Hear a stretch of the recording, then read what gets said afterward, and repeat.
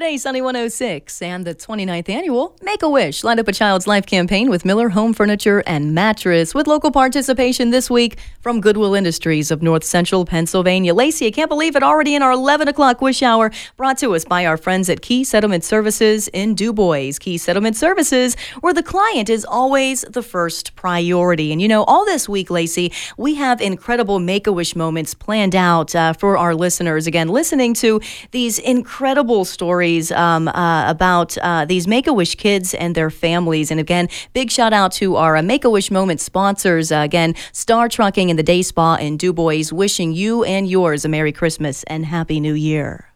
All right. So last summer, we were still kind of in where we weren't allowed to be. Everything was being done virtually. So we had a little girl. She was referred. She had a malignant brain tumor. She's 10 years old. Her name is Faith. She was diagnosed last August.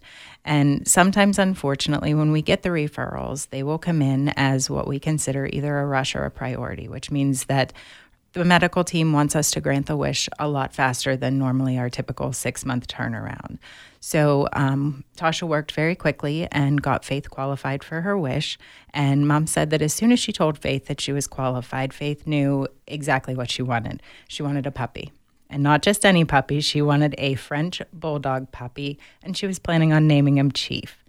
So again, we're still working very virtually. So Tasha's going back and forth with the family. And she had found a dog breeder, and the family went out. And as soon as Faith got there, she had initially wanted a black French bulldog. But when she got there, there was a brindle who was named Jace. And Faith just fell in love. And from what we're told in the pictures that we've seen, Jace fell in love too. It was love at first sight with both of them. So Mom has sent us many, many pictures, of Faith and Jace and their time together, snuggling on the couch, always by her side to cheer her up, again, with all of her treatments and hospital stays. Unfortunately, this summer, Faith lost her battle with brain cancer. And Mom had told us that as soon as Jace had come to live with her, the two were inseparable. On the day that Faith passed, Jace lay on the couch near her bed for hours with tears in his soft brown eyes. Yeah. That's what this week is all about.